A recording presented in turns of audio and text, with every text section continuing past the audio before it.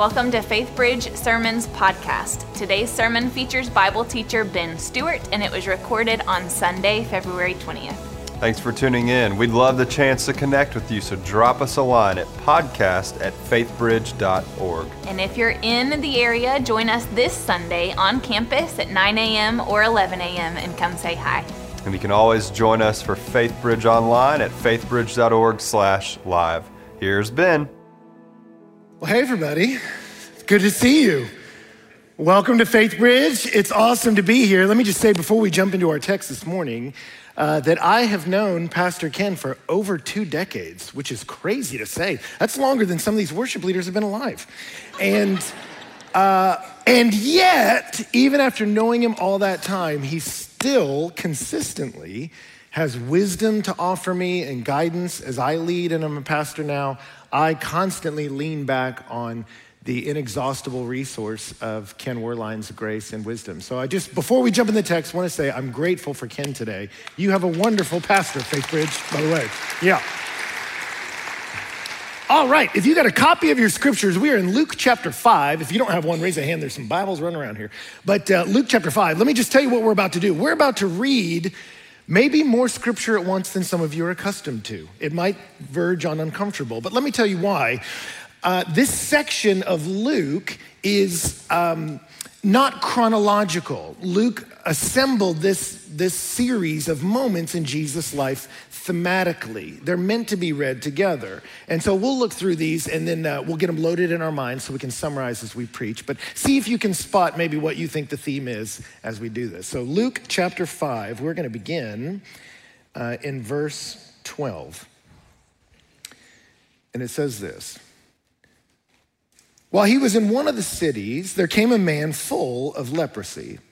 And when he saw Jesus, he fell on his face and begged him, "Lord, if you will, you can make me clean." And Jesus stretched out his hand and touched him, saying, "I will, be clean." And immediately the leprosy left him.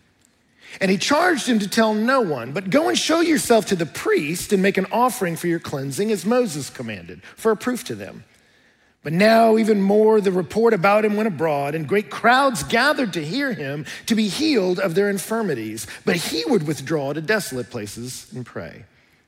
And on one of those days, as he was teaching, Pharisees and teachers of the law were sitting there who had come from every village of Galilee and Judea and from Jerusalem. And the power of the Lord was with him to heal. And behold, some men were bringing on a bed a man who was paralyzed, and they were seeking to bring him in and lay him before Jesus. But finding no way to bring him in because of the crowd, they went up on the roof and let him down with his bed through the tiles into the midst before Jesus. And when he saw their faith, he said, "Man, your sins are forgiven you." And the scribes and the Pharisees began to question, saying, "Who is this who speaks blasphemies? Who can forgive sins but God alone?" And when Jesus perceived their thoughts, he answered them, "Why do you question in your hearts? Which is easier, to say your sins are forgiven you, or to say rise and walk? But that you may know that the Son of Man has authority on earth to forgive sins." And he said to the man who was paralyzed, "I say to you, rise, pick up your bed and go home." And immediately he rose up before him and picked up what he had been lying on and went home, glorifying God. And amazement seized them all, and they glorified God and were filled with awe, saying, "We have seen extraordinary things today." And after this, he went out and saw a tax collector named Levi sitting at the tax booth. And he said to him, "Follow me." And leaving everything, he rose and followed him. And Levi made him a great feast in the house, and there was a large company of tax collectors and others reclining at table with them. And the Pharisees and the scribes grumbled at his disciples, saying, "Why do you eat and drink with tax collectors and sinners?" And Jesus answered them, "Those who are well have no need of a physician, but those who are sick. I've not come to call the righteous, but sinners to repentance." And they said to him, "Well, the disciples of John fast often and offer prayers, and so do the disciples of the Pharisees, but yours eat and drink." And Jesus said to them, "Can you make wedding guests fast while the bridegroom's with them? The day will come when the bridegroom's taken away from them, and then they will fast in those days." Let's skip to chapter 6, verse 1. And on a Sabbath, while he was going through the grain fields, his disciples plucked and ate some heads of grain, rubbing them together in their hands. And some of the Pharisees said, "Why are you doing what's not lawful to do on the Sabbath?" And Jesus answered them, "Have you not read what David did when he was hungry, he and those who were with him, how he entered the house of God and took and ate the bread of the presence, which is not lawful, but any of the priests to eat, and also gave it to those who were with him. And he said to them, the Son of Man is Lord of the Sabbath. Last moment. And on another Sabbath, he entered the synagogue and was teaching, and a man was there whose right hand was withered. And the scribes and the Pharisees watched him to see whether he would heal on the Sabbath, so that they might find a reason to accuse him. But he knew their thoughts. And he said to the man with the withered hand, come, stand here. And he rose and he stood there, and Jesus said to them, I ask you, is it lawful on the Sabbath to do good or to do harm, save life or destroy it? And after looking around to them all, he said to them, stretch out your hand. And he did so, and his hand was restored. But they were filled with fury and discussed with one another what they might do to Jesus. Let me pray for us. Well, Father, thank you for a few minutes around your word. I pray you would help us now as we look at it, understand who you are and what you're doing. And Lord, I pray it would help us understand ourselves better as well. So give us the grace to see Jesus. And as we do that, Lord, I pray we'd be changed.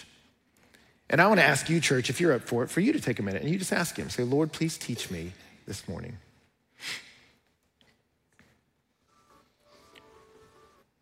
And then if you would, please pray for me that the Lord would use me and I'd be helpful to you.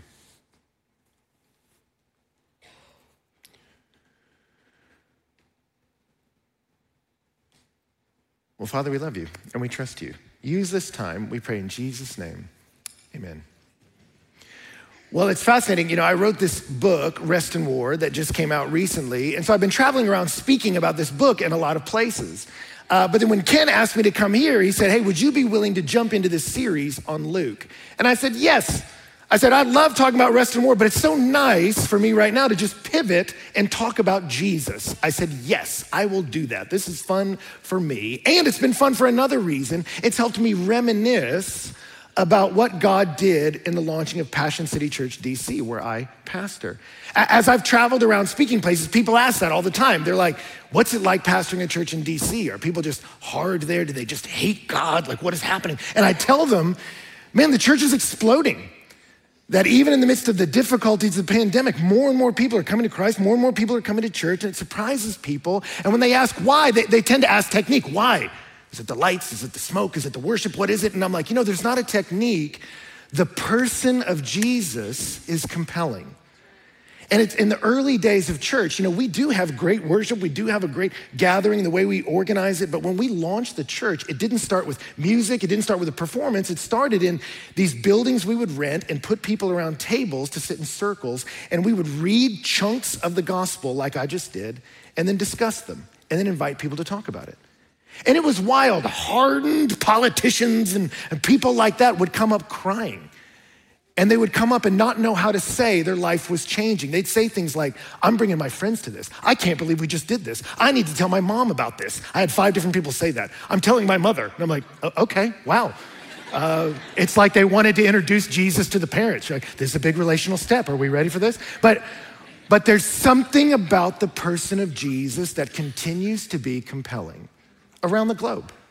1/3 of human beings on the planet claim some kind of allegiance to him. And you see it everywhere from fashion to finance to politicians to pop stars. Everybody is interested in Jesus. And yet it's fascinating. As much as there is interest about Jesus, it's wild to see how few people really know much about what he did or what he said. And I was that way, just full confession. I was a believer in Jesus from the time I was a kid, but when I first began to preach, I would avoid the Gospels because when I read it, Jesus would confuse me and kind of scare me. And some of us, if we're honest, that's you. So what do? You just skip to the verses you're more comfortable with. Well, I like this Jesus that said I can do all things through Christ who gives me strength to run marathons and stuff like that, lose weight. I like that Jesus. And we tend to sort of grab the verses we get. And as we do that, we tend to, without trying to, assemble a Jesus that conveniently fits our lifestyle. And so whatever your lifestyle happens to be, he just sort of tends to conform to you. He's the more conservative Jesus, the more liberal Jesus, or whatever he becomes. He just sort of affirms your preferences, helps your desires, and doesn't really challenge you as a human being because at the end of the day, he just sort of starts to look like you. And what happens is if we construct a Jesus that fits our box, that Jesus can't transform us because he can't challenge us. And yet what we need is not a make-believe Jesus, we need the real one, the one who will challenge us, the one who can step into our lives and say things that change us, not him. But it's interesting, the impulse to put Jesus in a box is not modern, it's not new. And so where we are now is we're at the beginning of Jesus' ministry. He's beginning to preach and starting to heal, and his ministry is gonna blow up. And particularly when he heals a leper, suddenly great crowds come. You ever wanna gather a great crowd, heal a leper? Jesus' ministry blows up. And yet as it does, notice what happens. People are starting to try to figure out where to put him. And you're gonna see a massive group of people go, hey, he's the healer guy. He comes to my presenting problem and he solves it. And so that's what he is. There's no challenge to my life, no push for me to change. He just comes to solve my problem. I come to him because he comforts me, and they kind of want the healing helper Jesus. And yet we're gonna watch Jesus resist that box. He's pro-healing, but he has something to say. He wants to challenge you. And then we're gonna see as he gets popular, the religious leaders begin to come. And as they come, they wanna make sure that Jesus is conforming to their legal standards of what a religious ruler should do. And we're gonna watch Jesus define himself in opposition to them. That Jesus won't fit in that box either. And so it's fascinating. The impulse that we often feel is the same back then. People wanna put Jesus in a convenient box. But what we're gonna see here is Jesus inconveniently gets out of all of our boxes. But the good news about that is if we can see Jesus for who he really is, it has the possibility to change who we are. And that's what we desperately need. So with whatever time we have left, we'll just sit here and look at Jesus for a while, shall we? This will be fun. All right, so Luke chapter 5, beginning in verse 12, it says, while he was in one of the cities, there came a man full of leprosy. Leprosy was kind of a broad brush term to talk about a variety of skin diseases and things like that. But they were diseases they didn't have a cure for. So if you had it, we had to quarantine you away from society. And because there was no cure, we quarantined you indefinitely. And so when you had something like leprosy, there was the physical pain, but maybe even greater than that is the emotional and social pain of being ostracized. And that's where this man is. And notice the man didn't just have leprosy, he's full of leprosy, really unclean and really isolated. And yet it says he sees Jesus and he fell on his face and begged him, Lord, if you will, you can make me clean. What's fascinating about that is he initiates this interaction and he acknowledges you have the power to cleanse. But the way he asks the question includes some uncertainty. I know you are able. I am uncertain if you're willing to be near someone like me. And I love Jesus' statement. It says Jesus stretched out his hand and touched him and said, I will be clean. And immediately the leprosy left him. Back then, if you touched someone with a disease, you became unclean, right? And yet Jesus reverses it. I remember when the church I was a kid at growing up, there was a children's church beforehand. I don't know if you ever did this, where they'd call all the kids to the front of the stage, and we would always have an elder come and lead the children's church. And I'll never forget, we had one elder come who was frankly a quirky guy. And he got up there to lead the moment, and he just doesn't pull out his Bible. He pulls out a jar filled with mud, and he pulls out a clean white sock. And he put the sock on his hand and dipped it in the mud, and then looked at the kids and said, what happened? And they were like, the sock's dirty. And he goes, why did the sock get dirtier and the dirt not get sockier? And then he said, ask your parents. And that was it. And he walked off like that guy, first and last children's church he ever did. But I think what he was trying to say, which is a principle, you sort of hang around with morally reprobate people, it's gonna rub off on you, bad company corrupts good character, that sort of thing. And yet back then they said, hey, and if you're physically or ceremonially or emotionally or physically unclean, we all have to get away from you. But what Jesus does is he flips it. The dirt gets sockier. Jesus says, no, you don't make me unclean, I make you clean.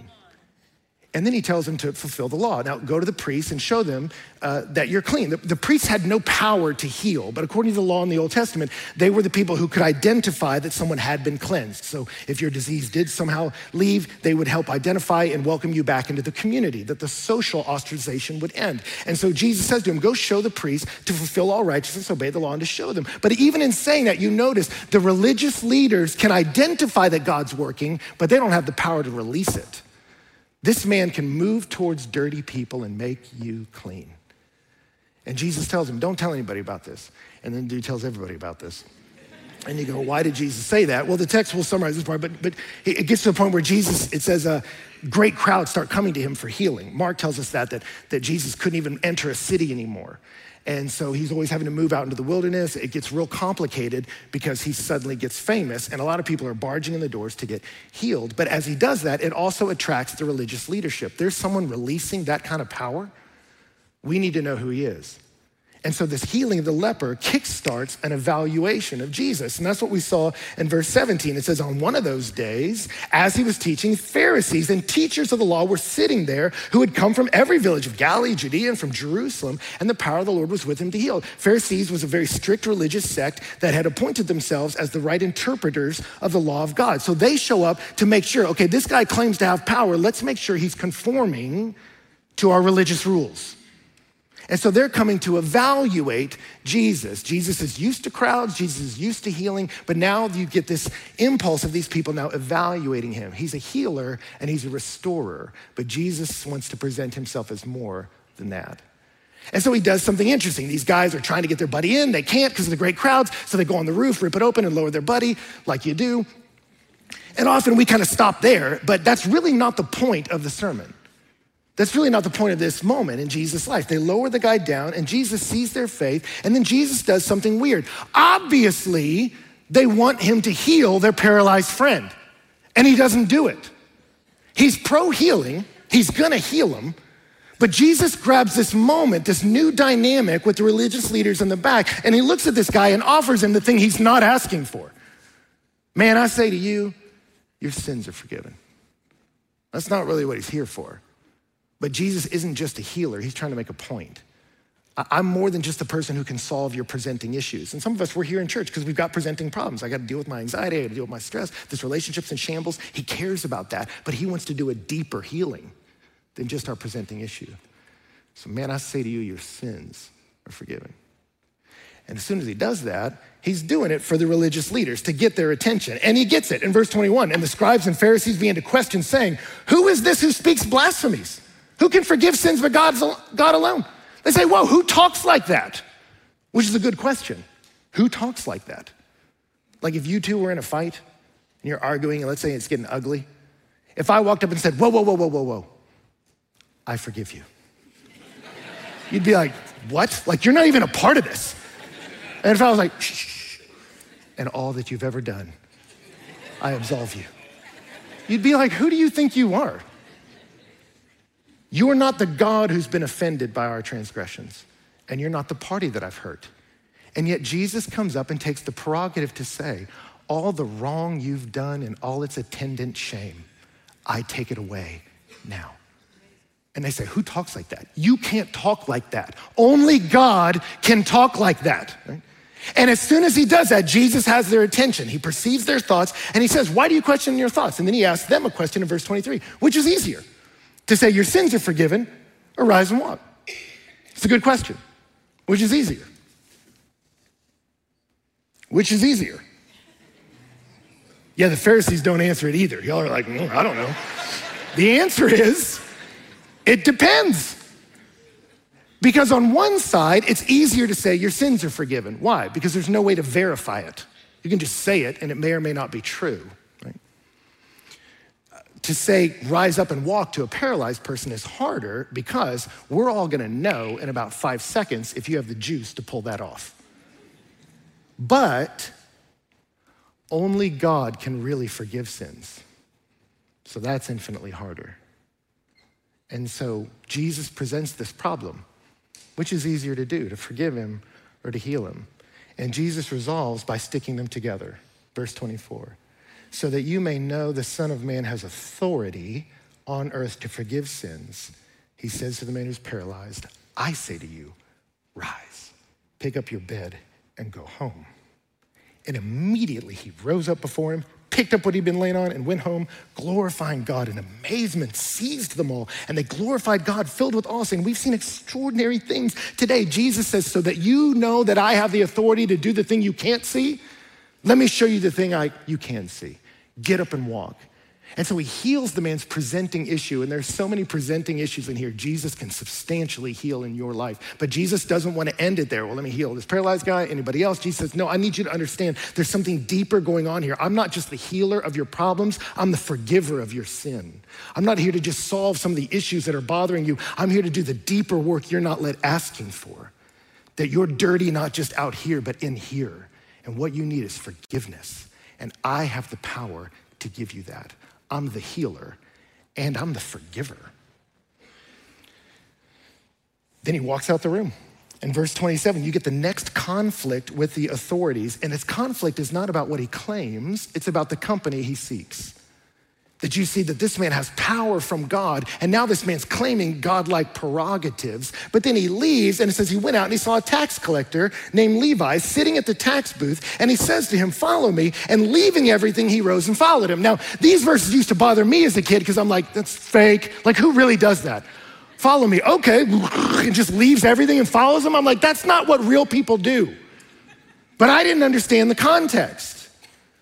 That in the Old Testament, God had chosen his people, the Jewish people, and said, I want you to walk with me according to my law, and you'll be a picture to the world of what it's like for a human being to know God. But he says, but if you persist in disobedience, I can't bless you. And if you continue in disobedience, I will judge you, and I will let Gentiles, people that don't know me, rule over you. And that's where the Old Testament ended. The people of God persisted in disobedience, and they got under the leadership of Gentile leaders. So not only are they oppressed, they're oppressed because they knew they were guilty. It's a shameful thing to have these Gentiles rule over us. So imagine having a Roman power ruling over the people of God, and then one of your people decides to go to work for them, the oppressor. And not just go to work for them, but to collect taxes from you for them. And then Rome didn't set a wage for tax collectors. They gave them the right to choose the percentage they wanted to extract from people to line their pockets. And they would always pick a big percentage so that they could live lavishly. So they often were one of the most wealthy people in towns. Levi's gonna throw a great feast later. And so these people are exploiting you for the sake of the oppressor, their own people. And so you don't have any power to change that except one thing: you can hate him. And you can make sure he knows you hate him. Someone who would exploit the political system against you for their gain. So get in your mind the political operative you hate. Go ahead and do it. Taste the bile. Jesus walks out of the synagogue and sees that guy sitting in his tax booth alone. And Jesus says, you, I want you. Nobody does that. Nobody says that. And Levi gets it. Now, I'm the last person that should be in your orbit. I'm the dude that feels like he would burst into flames if I walked into that synagogue. You people don't want me here. Yeah, but I do. And Levi's like, well, then I'm coming. And I'm throwing a party that the people furthest away can be brought near. Because of this man, I'm in. And the religious people don't like it. It's fun because they use an onomatopoeia in Greek for grumbling. It's because it sounds like grumbling. They're like, they're out there like, come on, guy hasn't done anything to deserve this. And that's the point. Jesus says, no, I'm a physician. I came for sick people. What I love about that is Jesus resists the religious impulse to say, I do good things to get accepted by God, because that's what the Pharisees were suggesting. You have to do things for God to smile on you. He hasn't done the work yet. And Jesus says, no, the power of God cleanses you first. It changes you from the inside out. So he resists that religious impulse. But he doesn't just throw in with the sinners. He's not like, y'all need to relax, tap another keg, Levi, and go nuts. He says, no, I'm here for these sick, reprobate sinners. And they're like, yeah, wait, what? Like, yeah, you're sick. Like, I'm not affirming your choices, but I love you. And I've come to change you. I love you right where you are, and I love you too much to let you stay there. So Jesus says, I'm coming to heal you. Not just physically, externally, but I'm here to heal you spiritually. I'm a healer, I'm a forgiver, I'm a restorer. That's who I am. That's who he is.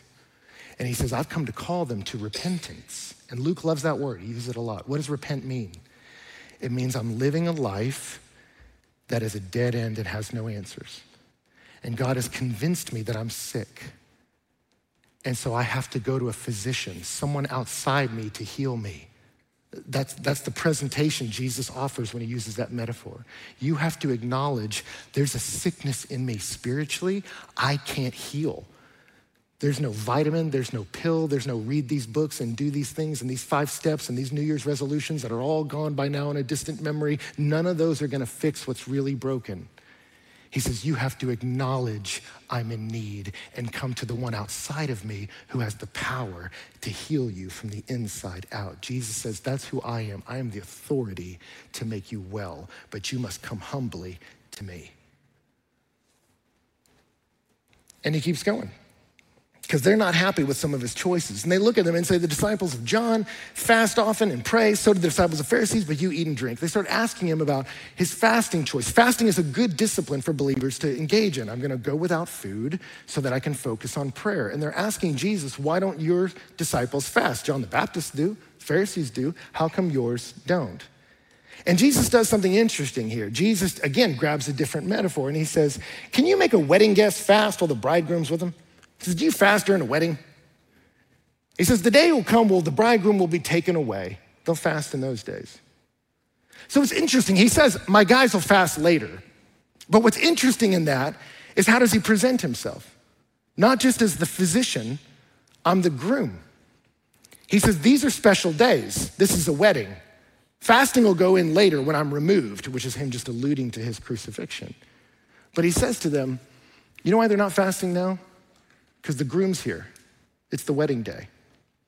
And here's what's crazy about that. In the Old Testament, there is a groom the people of Israel were waiting for that's all through Isaiah and Jeremiah and Ezekiel and Hosea. It's Isaiah 54. Your maker is your husband. The Lord of hosts is his name. The one who will love and restore and make a covenant to love his people is Yahweh, the Lord. And so when they're asking him, how come you guys don't fast? Jesus doesn't say, well, they'll fast later. Jesus says, you know why they're not? Because I'm the groom. I'm the one you've been waiting for as a nation and as a people. I'm the one who's gonna covenant with you and love you. He takes a divine name. He says, I'm more than just the one who can cleanse your sin away. I'm the one who can knit you together in loving relationship with God again. I'm the groom. That's a bold, controversial thing to say to folks like that. And so then they're like, dude, I don't like this guy. We were trying to figure out his healing. Suddenly he's like, well, I'm the forgiver of sins. I'm the bridegroom of the people. Like, who do you think you are? Now they're following him. And so they come up with him in chapter 6 on the Sabbath day. And on the Sabbath, his disciples are walking to the fields and they're grabbing grain heads and eating them. And the Pharisees say, hey, that's harvesting, which is illegal on the Sabbath. And Jesus doesn't enter a technical debate. What he could have said was, well, technically, that's not harvesting. If you look in the scriptures, well, you guys have interpreted it. He doesn't do that. Jesus pulls it back at a hard issue and goes, you guys have forgot what the Sabbath's about. The Sabbath was a day of rest for the restoring of people. You're trying to oppress people to hold to a religious standard. The reason the Sabbath was given was to restore people. So he gives a story about the showbread in the temple. Yeah, it was just for the priests, but when David and his men are starving, you give the bread to the priest. There's a higher principle at work here. Jesus kind of confronts their heart. Bolder choice. And you could have stopped there and won the argument. But he goes further. He says, you guys are missing it. The heart of God, the way he structured the Old Testament law all the way into today is to restore people's hearts. Oh yeah, and I'm the Lord of the Sabbath. What? Who says that? The day of rest ordained by Yahweh? My idea. It's my day. Who do you think you are? And now they're mad. And so they follow him to the synagogue and he shows up there and there's a man with a withered hand there. And Jesus calls him forward. Hey, stand up here. So what do you think's better to do? Good or evil on the Sabbath day? And he says evil because they were there to accuse him. And here this guy is crippled with his right hand, meaning he can't work. His family might be starving to death. So Jesus says, what do you think's better to do? And they're in the back like, don't you do it. Don't. Jesus is like, healed. And they're like, that's it. And at the end, what does it say? They start conferring about how to destroy him, is what Mark says. What Luke says is what they're gonna do to Jesus. Because Jesus is doing something to them. He's confronting. Do you see that? To the person who just wants healing, he says, no, you have a deeper sickness. You're a sinner, and it's a sickness unto death. You need to repent. And to the religious person's like, yeah, tell them to clean up their life. He says, no, you've missed my heart. They don't clean up their life. I clean them. They need to come to me because I am the forgiver. I am the healer. I am the bridegroom. I am the Lord who brings rest. And as he puts his identity forward, he's challenging them and challenging us. C.S. Lewis said it. On one side, clear, definitive moral teaching. On the other, claims that if not true are those of a megalomaniac compared with whom Hitler was the most sane and humblest of men. Jesus told people their sins were forgiven. This makes sense only if he really was the God whose laws were broken and whose love is wounded in every sin. I'm trying here to prevent anyone from saying the really foolish thing people often say about him. I'm ready to accept Jesus as a great moral teacher, but I do not accept his claim to be God. That's the one thing we must not say. A man who was merely a man and said the sort of things Jesus said would not be a great moral teacher. He'd be a lunatic on the level of a man who said he was a poached egg, or else he would be the devil of hell. So shut him up as a fool, spit at him and kill him as a demon, or fall at his feet and call him Lord and God. But let us not come with any patronizing nonsense about his being a great human teacher. He's not left that open to us. He did not intend to. So here's his ministry picks up steam. Jesus is forcing his people.